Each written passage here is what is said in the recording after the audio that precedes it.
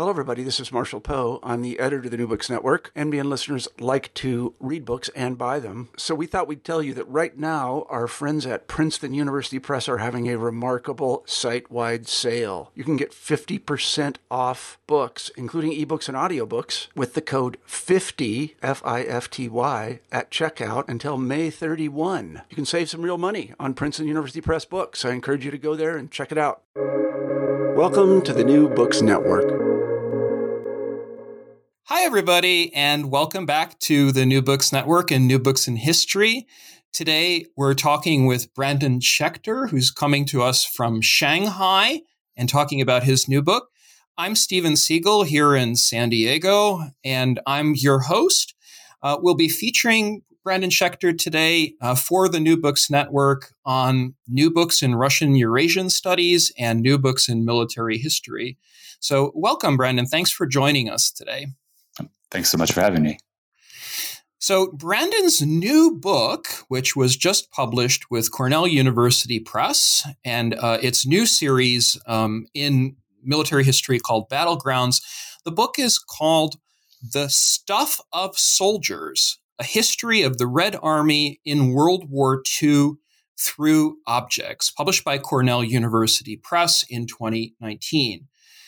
Brandon Schechter is currently a faculty fellow at NYU Shanghai. Before that, he served as the Elihu Rose Scholar in Modern Military History at New York University and a postdoc fellow at the Davis Center at Harvard for Russian Eurasian Studies. Schechter has also taught at Columbia and Brown. He received his PhD in history from UC Berkeley in 2015 and a BA in Russian Studies from Vassar College. His research for the book, which we'll talk about today, The Stuff of Soldiers, was supported by a Fulbright IIE fellowship.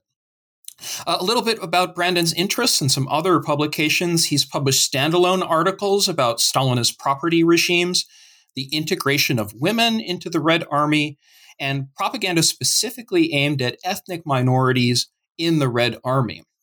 He has chapters in the edited volumes Hunger and War, published by Indiana University Press in 2015, edited by Wendy Goldman and Donald Filtzer. Objects of War, Cornell University Press 2018, edited by Leor Auslander and Tara Zara. And the forthcoming book, I love this title, The Life Cycle of Russian Things from Fish Guts to Fabergé, 1600 to the Present, published by Bloomsbury, edited by Matt Romagnello, Allison K. Smith, and Tricia Starks. Brandon Schechter is a cultural historian with a particular interest in everyday life and material culture, and it's a great pleasure to have him here today. So, Brandon, let me start with the first question about this wonderful book published by Cornell. You talk about the materiality of things. There's a lot of, I guess, thingification of the soldier's experience. So how did you come to this topic originally? What drove you and what drove your interest about it? Sure, thanks. When I first entered graduate school, I thought I was going to be writing a book about ethnic minorities in the Red Army. And everyday life was always going to be a part of that, and kind of how this group of people who do not necessarily fit in that well acculturate themselves to the military. And then I kind of realized that I should probably learn about 15 languages to do that, and that I'd have to be working in archives throughout the Soviet Union, which would be a lot of fun. But my linguistic skills are not quite that strong. And as I began to learn Tatar to a level where I could read some of the memoir literature, soldiers' letters and such, I wasn't finding a dramatic difference often. There wasn't like a distinctive non-Russian experience that I could find that would be similar to the kind of African-American experience in the Second World War, Japanese-American experience in the Second World War. So I started to think about how to grapple with this, and I began to realize that I was always very interested in the most base level things of these people's day-to-day existence, that I wanted to do something that made these people stand out as flesh and blood humans, and emphasize that on the one hand, they're living through these epic events, but then on the other hand, they're also doing all of the same day-to-day stuff, eating, sleeping, whiling away free time, in a situation where the stakes are much higher than than normal life. But that, the way to humanize these people, a way to make this event that, to my mind, is of simply an incomprehensible scale. And I open the book with the problem of the scale, the huge numbers involved, how to bring this down to a basic human level. And, because the Bolsheviks were materialists, because they were very much into ruling by distribution of scarce resources, and because shortage was such a major issue throughout the Stalin era, and particularly during the war, objects took on an importance that they might not necessarily have in other regimes. So the more that I hit the archives, and I hit the archives initially thinking about the first project, the more I found that without even necessarily looking for it, soldiers are constantly talking about stuff. They're constantly talking about food. They're often referencing objects that have become of particular value to them under the strange conditions of war. So that as that became more and more obvious, I just found myself also using this fairly standard sources. There was a version of this project when I initially went into to do my year of field research, which ended up being a year and a half, where I thought, I'm going to go to museums, and I'm going to find particular objects, and it's going to be very much the story of the war through this guy's shovel, or this woman's sniper rifle, or this person's spoon. And I ended up doing a little bit of that, but I found that there was so much discussion of stuff that dealing with objects simply generically, dealing with the shovel as something that so many different groups of people talk about, as something that the regime talks about, as something that soldiers talk about, dealing with the spoon in a similar way, and so on down the line. I found that I was getting results that I was very happy with, just dealing with the kind of the standard written sources, rather than having it be kind of more of a museum studies, very object in terms of individual objects with a provenance-centered approach. Yeah, I want to pick up on several of those points. I'm struck by your mention of scale throughout the book, because I think one of your brilliant strategies here is to get out of the world of master narratives and the accompanying mythology to the Great Patriotic War, even a war that has a beginning, supposedly, the insistence on June 22nd, 1941, but really going back to the Molotov-Ribbentrop Pact, you're getting readers out of that habit of thinking, as you put it, in subjective and objective master narrative terms to the level or in the scale of individual transformation. So I'm asking what's in your bag of tricks. How did you do that? How did you think about shifting the camera angle and then focusing on the objects, as you say, to get us out of that big narrative?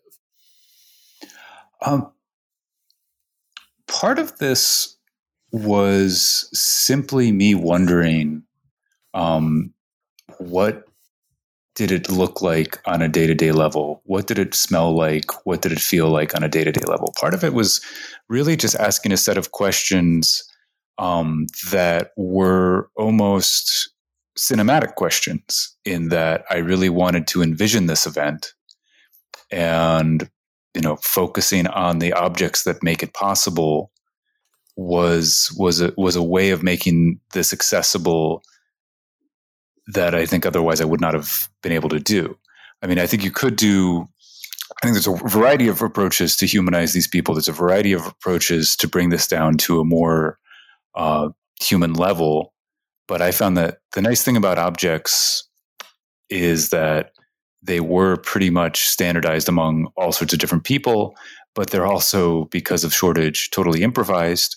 So you have this interesting situation where in theory everybody has the same tunic, but everybody comes to identify with their particular object, and view it much as their own. View it, it takes on their smell. It takes on it fades in a certain way on their body. They earn metals that make it their own. So part of this really was just thinking about how to imagine this event, which again, the numbers still are just so enormous that I can't really, that they're largely abstractions. But how does an individual human involved in that massive sea of what's going on experience it? And once you break it down to the human level, one of the issues you run into is that, to get at an idea of what was standard, to get an idea of what is average, I don't know how you find the average of 34.5 million people. Right. So I went very much for, okay, but they all have the same stuff. So I tried to triangulate with, people who had experiences where they ended up, very happy with Soviet power at the end of their experience, with people who were very unhappy with Soviet power, or with people who seem to not really think in those terms and just think in terms of, this is this big event that's happening, and the politics of it not necessarily being what's central to them, and more just the survival, their family survival, and navigating that, but usually also becoming, as a result of the victory, much more invested in the Soviet project, or seeing that they have more in common with the Soviet project than they might have thought beforehand. Right. And let's talk a little bit about the Red Army in that respect. So what is it that makes the Red Army different? You say it several times that there's a modernizing project, maybe even a civilizing project, when peasants or workers or others who are non-Russians come and then join the Red Army. So there's a kind of centralizing effect. I don't know if modernity is the right word, because there's been so much criticism of that in the historiography and in the field. I think of Anna Krylova's essays and her work, and her criticism of Stephen Kotkin, for example. But I mean, there is a project within the Red Army to make peasants into X, or to make individuals into something. So can you talk about that? I mean, is it happening at a quotidian level? Is it just abstract? And I guess then how did you go about your strategy for organizing that? Sure. So, I opened the book with a discussion of kind of how modernity is not necessarily useful, but they're consciously trying to modernize as they see fit. They're consciously trying to create a particular type of person. And one of the things that ended up being quite useful for understanding this is the massive amount of propaganda that they put out during the war, and particularly things like manuals, because Red Army manuals in the 30s and 40s include things like proper hygiene techniques, include things like how exactly are you supposed to brush your teeth, right? So there, every military has how exactly you're supposed to stand, so on and so forth, but you can see fairly clearly at multiple levels, whether it's at print propaganda or top level discussions throughout the war, that the level of education, the level of acculturation to a particular Soviet way of doing things and a particular Soviet way of seeing the world is a constant problem that they're dealing with, and it's a problem that doesn't go away because you have successive waves of people who make up the Red Army, or who are being drafted in the Red Army in large numbers. The peasants are always the peasants after collectivization are in theory fully Sovietized, but there's kind of an unspoken fact that many of them are deeply resentful about what collectivization did to them, taking away many of their neighbors, taking away their property and autonomy. And this is not voiced that much until they start drafting kulaks, the formerly rich peasants, so-called formerly rich peasants, right? Yeah, who have their property taken away and are often deported to some of the worst places to live in the Soviet Union. Then they can give voice to this, but it's often dismissed as a kind of you were naughty kids and we punished you. But this is the idea of having to deal with, as the Red Army goes west and starts drafting large numbers of people from territory that it annexed only on the eve of the war, and the idea of these are not fully Soviet people. They don't necessarily understand what we're doing. And the army being the place that acculturates people very, very quickly, right? Right. That this is the Soviet project where the stakes are much, much higher. The time frame is much, much shorter. And that being a big part of this book, and that being a big reason to look also again at the everyday life. Yeah. Where, if you were a dekulakized peasant, if you were a Moldovan drafted in 1944 with virtually no understanding of Russian, if you are, an Uzbek, you're wearing the same uniform as a Muscovite Komsomolets. You're using the same weapons. You're involved in the same general endeavor, and that was one of the things that made this project particularly interesting to me. Is that it is this moment of universalization, and this moment where if you can condemn or have an ambiguous attitude towards much of what the Soviet Union accomplishes, in its 75 or so years of existence, the defeat of fascism is certainly something that. Was an overall good, right?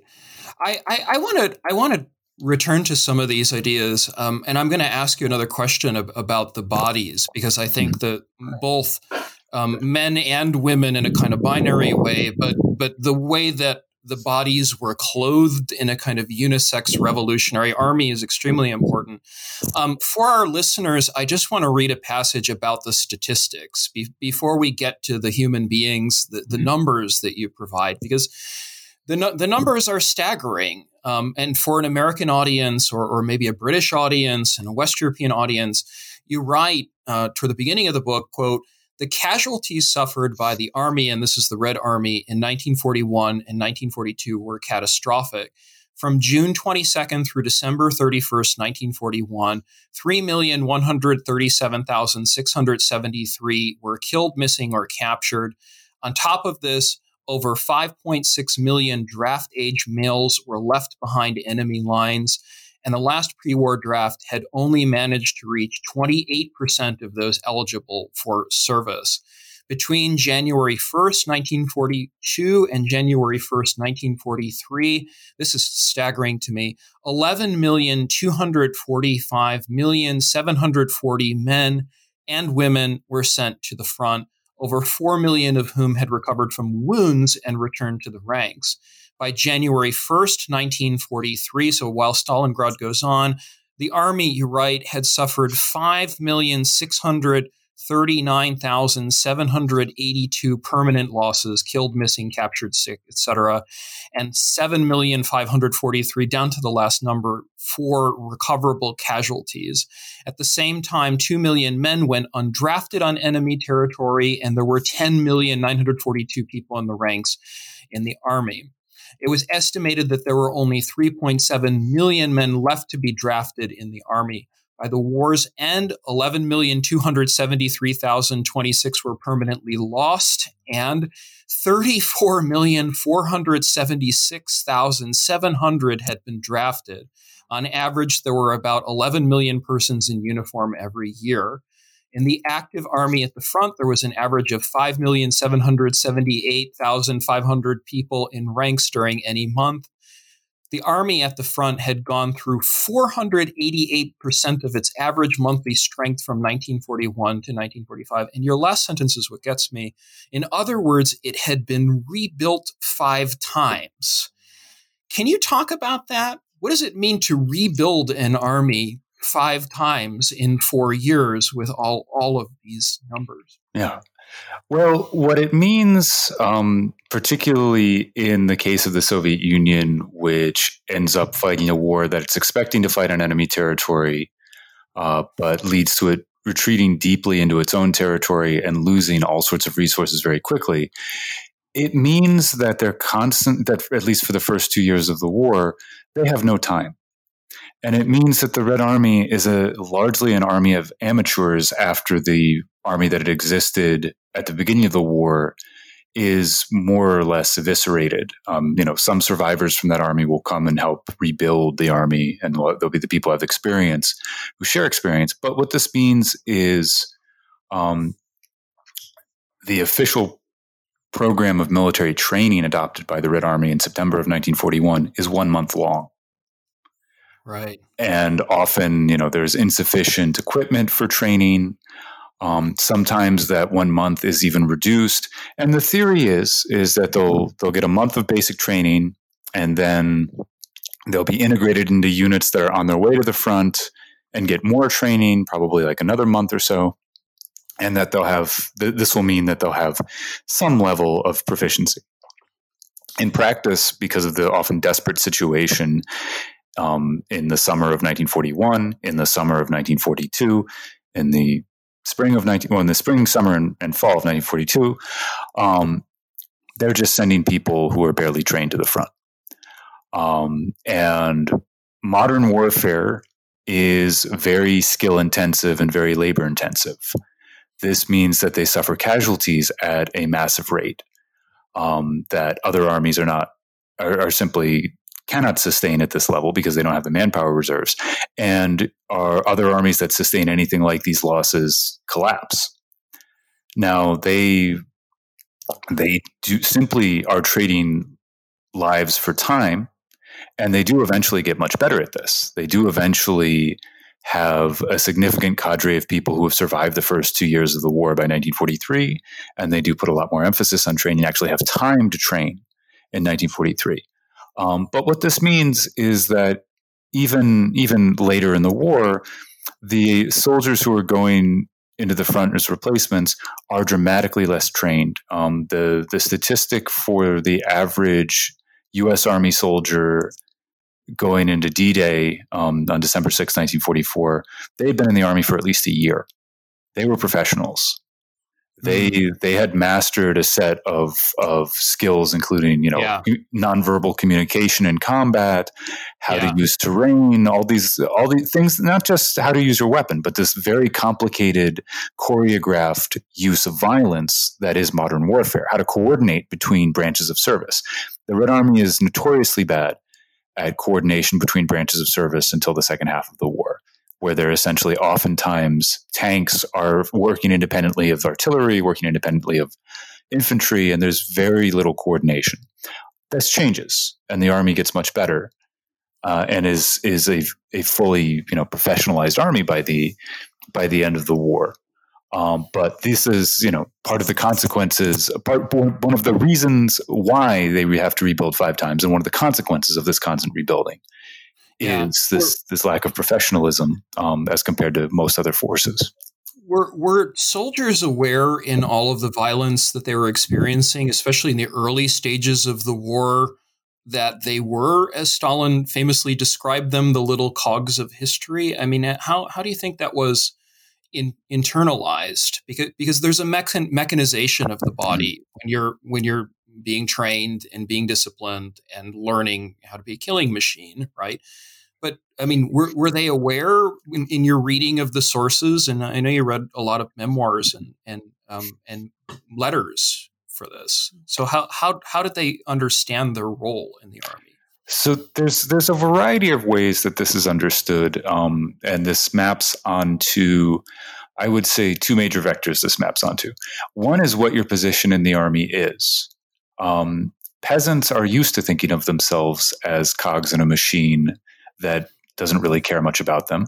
And peasants overwhelmingly go into the infantry, which is the branch of service that suffers the highest losses, the branch of service that has the least training, the most anonymous in terms of their corporate identity. So for many of them, this is just, there's a certain fatalism that has already kind of conditioned the way that they look at the world. For soldiers in the more advanced branches, for the more technical branches that require some form of education, like artillery, to a certain extent tanks, because they require an education, but they suffer massive casualties. Engineering, any sort of specialization that requires lots of training and makes these guys more valuable as cadres, they'll often internalize this in a way where they understand that people in other branches, particularly the infantry, that these guys are cannon fodder, that they're the screws of history. But these guys kind of understand that they're part of this mechanism, but there's something that's not going to wear out quite as quickly as the screw. Mm-hmm. There's something that is a little bit more vital, a little bit more valuable, and will be treated with a little bit more care. So that's within the branch of service, within the military branch of service, it creates a certain corporate identity that speaks to how these guys position themselves that way, and how these women position themselves in that way as well. And then the other thing, of course, is this maps very much onto someone's position vis-a-vis Soviet power. So I definitely have people who understand that they're the cogs of history, understand that there's a very small chance that they're going to survive, and accept that because they are believing communists, and they view this in terms of only by sacrificing ourselves will we, one, be able to save our families, because either we sacrifice ourselves or they are sacrificed to the enemy, and two, realize the potential of the revolution. Usually family comes first and revolution comes second, if at all. But there are those people who are very much on board with the project of the party, as opposed to, and again, this is largely peasant, but not just peasants. People who are much more critical of the Soviet project will tend to view this as, well, of course, this is our system. Of course, we're the cogs of history. Of course, no one cares about us. Of course, they're going to sacrifice us because this is the regime that we've had. And I utilize a couple of memoirs and diaries that are somewhat controversial in the Russian language sphere, and I try to balance those with people who they're controversial because they're people who are clearly very critical of the Soviet project, and I try to balance that with people who are very clearly on board with the Soviet project, just to get a sense of. I'm really interested in the variety of responses, rather than, again, trying to figure out what the average of 34.5 million people is. Sure, of course. And I think it's easy to get caught up in the Russian scholarship with numbers. You, if I may say so, you do a really good job of selecting out the numbers and then telling stories individually about how that sense of corporate pride and belonging was created. I want to ask a question about clothing. So you have a great chapter about uniforms. How was the Red Army dressed, and what was practical and what was symbolically important about that? The uniform of the Red Army is a study in contrasts, because basically, universally, people who are not from the Soviet Union who see the Red Army coming remark on how incredibly simple their clothing is, how they kind of look like bums because they have basically these peasant-looking tunics. On the one hand, very, very simple clothing. On the other hand, they notice that in winter, they seem to be the best dressed and the most adequately dressed. But again, that they're compared to the Germans, these guys do not look like fashion plates on the one hand, right? And that, right.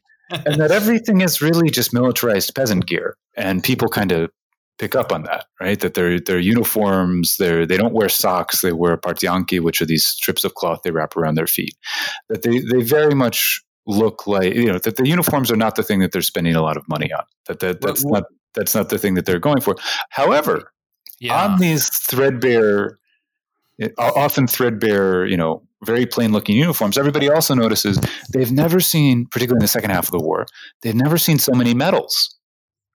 That these guys are wearing these peasant tunics with 3, 4, 6, 12 medals. And this is one of the interesting paradoxes of of how the Red Army is looking at this. This is almost everything that they do is totally utilitarian, right? They don't spend a lot of money on uniforms, and they don't put a lot of effort into the uniforms to make sure that people are, more or less adequately clothed, but not stylish, not comfort. It doesn't really matter if it's particularly comfortable.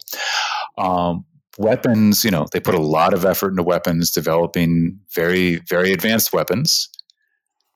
And then the one thing that they do that is seemingly out of character is that they put a tremendous amount of effort, both intellectual effort and material, and spend a lot of material on creating medals, on creating all sorts of new medals in the course of the war.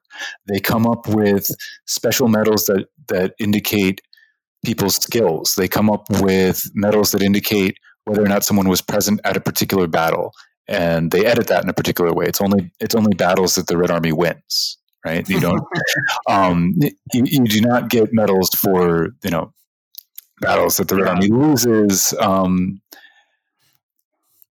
For the most part, right? I mean, there are a few exceptions, but it's almost like jewelry. I think at one point you describe it as ersatz jewelry. That it's such a good description. I mean, I have this image of still because I'm a son of a Vietnam veteran, and I'm here in San Diego with one of the military capitals.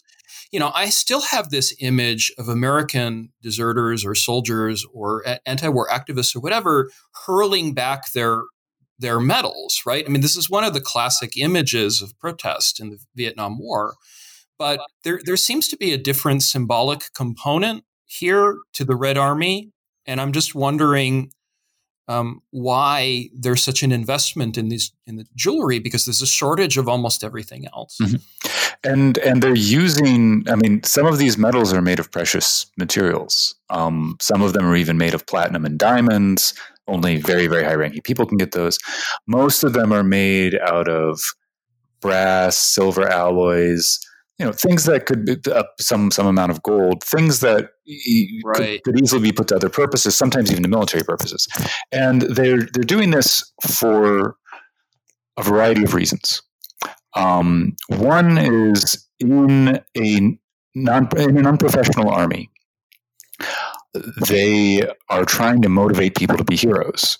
So each of these medals comes with a monetary inducement that goes along with it. That could be anything from just simply additional pay to serious reductions in time till pension, free round trip to anywhere in the Soviet Union. It all it's an incredibly complicated system. But the idea, I'm not saying that these guys were fighting for medals, but the idea initially is to motivate people, both materially and morally. Every time one of these medals is adopted by the Soviet Union, the military press and the civilian press will run an article with a picture of the medal, with a description of the exact deeds you would have to do to get this medal, and will then periodically run inspirational stories about soldiers who received the medals and how you should act like them, and publish long lists in Pravda and in a variety of other Soviet periodicals of soldiers who were awarded medals at particular battles. Eventually, people come to see this as it's kind of shameful not to have medals. So it goes from being the mark of being totally exceptional to this is kind of how you should be pulling your weight. And I argue as well that this becomes part of the language of appealing to the state. If you need to get your family who was evacuated from some city near the front or some occupied city back into their apartment after it's been liberated by the Red Army, if you need to get a cow for your family on the collective farm, you mention all the medals that you have. You mention that you're a veteran of certain battles and were given and were recognized by the state for your participation. So that's one half of this story. The other half of this story is this is also part of an appeal to traditional Russian imperial nationalism. Many of these medals are consciously modeled after Russian imperial medals, the most famous of which is the Order of Glory, which is a Soviet update of the St. George's Cross, which was considered to be the most illustrious medal you could get in the old regime because it was a combat medal. That's a great point. They used the same color scheme. And this is part of a larger makeover of the army as the inheritor of everything that was good of the old regime. They eventually adopt the actual insignia of the old regime. And to my mind, the medals, the adoption of medals that begins to a large extent in 1942, when things look really bleak, is all part of this story of reforming, of basically reforming the past. And rather than looking at the Soviet Union as it had famously constantly declared itself during the first 5-year plan, during the Great Break, as the youngest country on earth, looking at the Soviet Union as an inheritor of the glories of Tsarist Russia. Right. And the uniforms are, I think, the clearest uniforms, both the uniforms themselves and the medals, I think, are the clearest physical indicators of this that I could find, and certainly in the book. Yeah, it's a great, fascinating chapter, and I think explains very well the transformation out of the imperial experience and then back to the imperial experience. So I found that really compelling. I want to ask a question about gender and violence because I came to the subject not as a military historian, but as someone who read Amir Viner and Anna Krylova. And I remember Anna Krylova describing in her book The Partners in Violence, and you talk a little bit about this. The middle of your book is all about violence, part 2 of your book. So what I wanted to ask is how you understand violence in the Red Army, both in a gendered sort of way, because there are both men and women at the killing front, and in other ways. You do have parts in the book in which you talk about sexual harassment and other issues that I think are being written about now and researched very well among military historians. So can you talk a little bit about that? Sure. And, Krylova's Partners in Violence had a tremendous impact on how I frame this, because that came out right before I started doing my field research. So this idea of the partnership of man and machine as part of modern killing, I found very compelling, very interesting. So I'll talk a little bit just about violence more generally, and then I'll deal with the aspect of gendered violence. I wanted this to be a book about war that did not shy away from the fact that war is organized killing. I wanted to put the violence very, very front and center, not in a kind of pornographic, thrill-seeking way, but in a we should not forget that that this is what this was about. This was about the destruction of human beings. And this was about people trying to defend themselves while killing other people. So as I was thinking about this, so with this object-centered approach, one of the things that happened that was in some ways still bothers me, because it's kind of disturbing how this particular military way of looking at things even kind of seeped into my text, where it's like, oh, weapons just became tools. Mm-hmm. And the chapter about weapons is a chapter about, well, these are the tools you have to kill people, and these are the different ways you use them, and these are the different ways that this turns you into a person who uses this particular type of violence.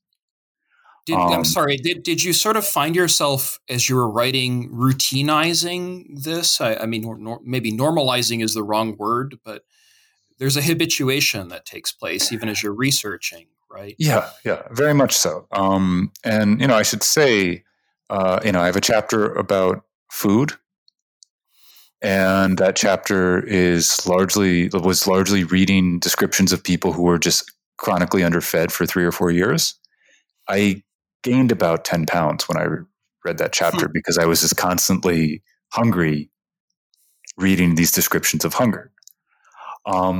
So to go back to violence. Yeah, and gendered violence. I think it's a really important question. Yeah. And so one of the things that I was thinking about as well is this question of, in the modern battlefield, in an army that spends the first 2 years of the war completely undersupplied with the high-tech machinery that makes this battlefield so terrifying, right? Their lack of planes, lack of tanks for the first few years. Suddenly labor becomes the way that you survive. And that's true of all armies, but this is particularly true of the Red Army because they have the human resources, but they don't necessarily have the technological resources in 1941-42 as things are falling apart. So emphasizing the ways in which labor and constant labor becomes part of this, and then they start building these Soviet cities. Their trenches start to look like start to be modeled after a Soviet production space, and they view violence in this very Soviet way of production norms, where instead of producing X number of tons of steel, you're producing X amount of dead soldiers. Now, commanders in this situation end up being a lot like Soviet managers, where as long as they're producing the results that they are supposed to produce, all sorts of things are also their commanders, their leaders are casting a blind eye on all sorts of things. And this is a situation where you have men and women serving together. So what happens, and I don't think that this particular aspect is something uniquely Soviet. I think that this is just what often happens when you have a massive power imbalance. You have commanders who view all of their subordinates as having to absolutely do anything that they say. That essentially discipline in the Red Army should be the highest because it's a revolutionary army. That refusing an officer's commander is refusing a command of the state, and therefore can be harshly punished. So some commanders come to see access to the bodies of their female subordinates as part of their purview as commanders. And, there are cases of this in the United States Army. Currently there's been, in the last 20 years, a series of scandals that show that this probably has more to do with power differentials than with a particular Soviet thing. But what is particularly Soviet about this story is that there are just huge numbers of women and they go into combat roles. So the presence of the simple presence of large numbers of women at the front is significantly different. And they are explicitly, unlike other armies at the time, they are explicitly serving in combat roles, right? The British do not allow women to pull the trigger in anti-aircraft batteries in World War II. The Germans specifically try to keep women away from the direct front because that is deeply challenging to their ideas of gender. For the Red Army, again, this is just another form of work. Women have already been integrated into the workforce. Individual soldiers may have an objection to this, but it is not a difficult sell to bring women into the army in this crisis situation. Right. I'm thinking about the end of the war as well. So, Mark Adela has research on rapes in the Red Army, and you mentioned this in your work. So, what are, in your estimation, are the reasons why Red Army soldiers ultimately are not punished? Is this just another way at the end of the war for Stalin and the government to assert some form of dominance? And would that include sexual dominance? And what is your reading of this based on your sources discussing violence? Sure. So I read this as part of a whole of asserting dominance over the Third Reich. And one of the things that I think is very important, and I've gotten some pushback on this by some people whose work I respect quite a bit, is I think that you cannot think of the explosion of sexual violence at the end of the war as something separate from the state inviting soldiers to take trophies at the end of the war. So at the very end of the war, the state, without explicitly saying you can loot, sets up this massive postal infrastructure and says you can send home parcels of X amount of weight once a month free to the Soviet Union. And the weight is dependent on rank. And actually it's free for soldiers, and then officers have to pay X amount per kilogram. But that this is a clear signal that things are going to be different in the Third Reich. And that historically, in the Soviet Union, when you can take people's property away, they've essentially stopped being people. if we think about the times in the past in the Soviet history, in 1918, looting the looters, this is happening around the same time as the Red Terror. This is the idea that the people who you can expropriate, these are the former exploiters. These are the people who have no place in this society. If we look at decolonization, similar thing, where the people who can be expropriated are often being exiled, sometimes being executed. And, from what I've understood, recent research shows that there probably was quite an amount of sexual violence involved with this as well. So the state basically is saying that these people are not a legal category anymore, and there will not be consequences for what you do to them. And the state does not punish sexual violence until after the war in any significant way. In the territory of the Third Reich, in the territory of the Soviet Union, they do punish. In the territory of Allied states, they do punish to a certain extent, although again, not to, not necessarily to the standard that many people would like. And I would also, point out that there's some very good recent work on relations between US GIs and French civilians that show that this does seem to be a structural thing with power imbalance, with having one population that has weapons and another that does not. And also having men who have basically had most of their rights taken away from them and have been forced to live in this under very harsh conditions, suddenly being told this is a sphere where you can unleash all of that pent-up frustration that you have and take it out on women. Right. Yeah. I think the process of transformation that you're describing is a never-ending process, because once this sort of position of dominance is insisted upon, it's somehow not reversed. And so to this end, I wanted to read a passage, I think a very interesting one, and then ask you about your big takeaway points on this project of Sovietization and transformation in terms of things and scale. So you write toward the end of the book, the war transformed people. A Leningrad confectioner passed through the hell of the Nevsky bridgehead. A Tatar poet went from the Gulag to command a mortar platoon, dying from wounds in East Prussia. A 40-year-old Russian peasant who made Valinki for a living became a machine gunner. One Jewish student became an artillery observer, another a machine gunner. The young Muscovite grandson of an Imperial Army general lost an eye as a tanker. A disgraced NKVD officer was released from prison to fight, crippled, but never deemed worthy of rehabilitation or a pension. The son of an Armenian and a Georgian who had been repressed in the Great Terror defended the state that had destroyed his family. Russian teenage girls became snipers. The son of a dekulakized Kazakh herdsman led troops into Berlin, helping to raise the red banner over the Reichstag.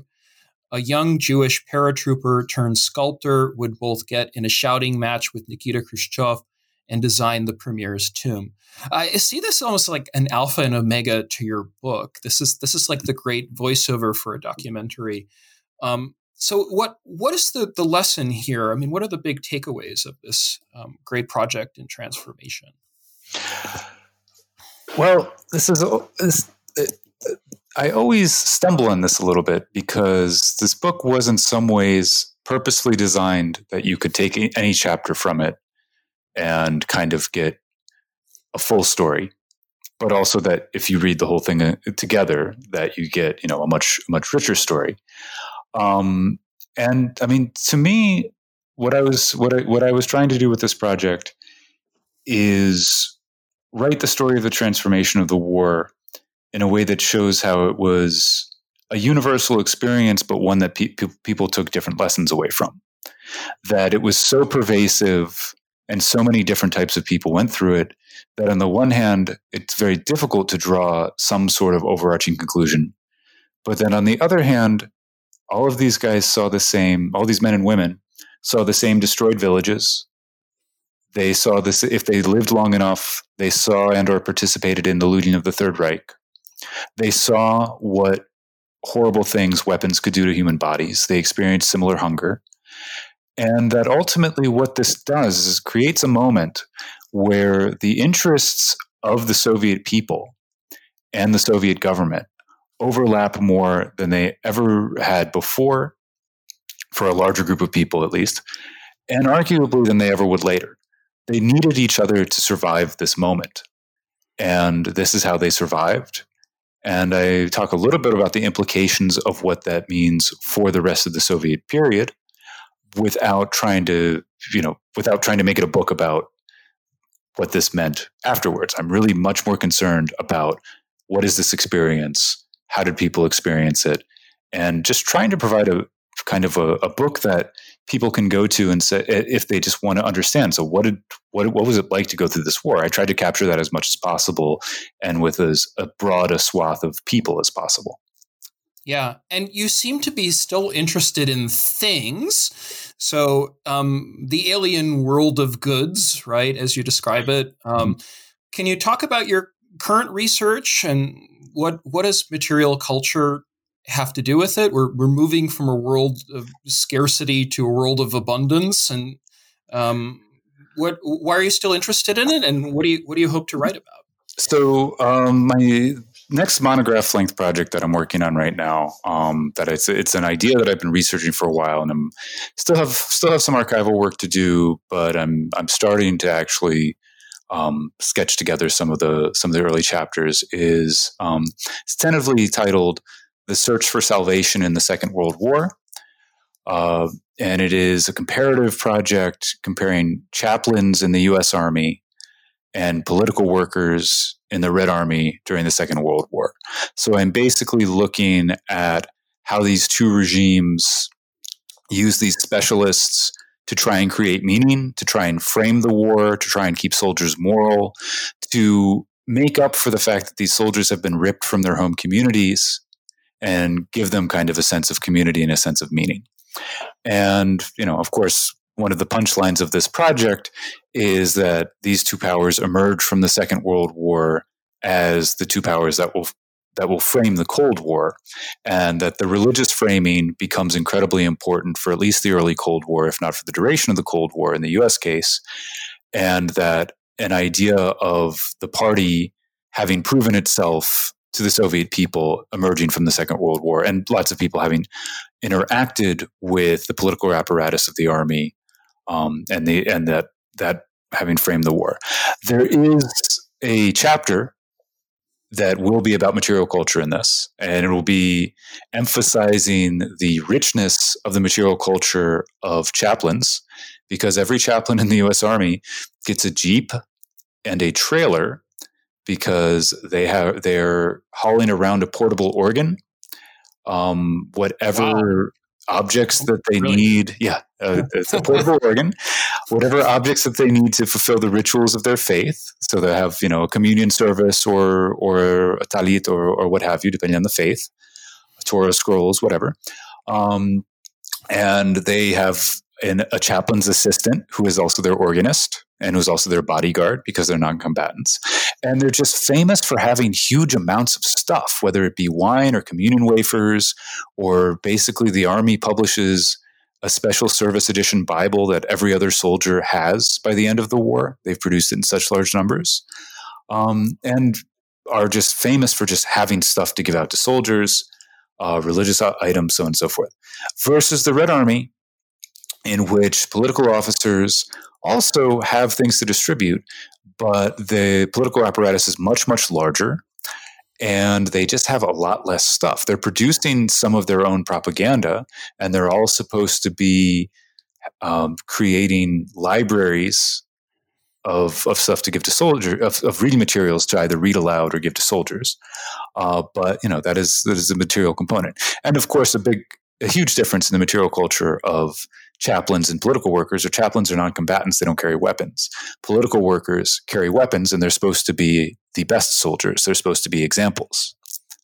And there's also certain, uniform goods, but I won't bother getting into that. But yeah, so basically the project also is very much focused on everyday life. Is focused. I will talk a little bit about the institutions and the framing from above, but a lot of this is about how this worked on a day-to-day level. Is about what were the day-to-day interactions, what were the rituals when the U.S. Army uncovers a site of atrocity or dedicates a graveyard of its soldiers versus how does the Red Army deal with this? Sounds fascinating. Yeah. I really enjoyed talking with you, Brandon. And I'm so happy to read this book out with a new series for Cornell University Press. We've been talking with Brandon Schechter from Shanghai. His book is called The Stuff of Soldiers. This is a book called The Stuff of Soldiers. We've been talking about stuff, a history of the Red Army in World War II through objects, published by Cornell University Press in 2019. I'm Steven Siegel, your host here on the New Books Network, and New Books in History, New Books in Russian Eurasian Studies, and New Books in Military History. Thank you, Brandon, for joining us today. Thanks so much for having me.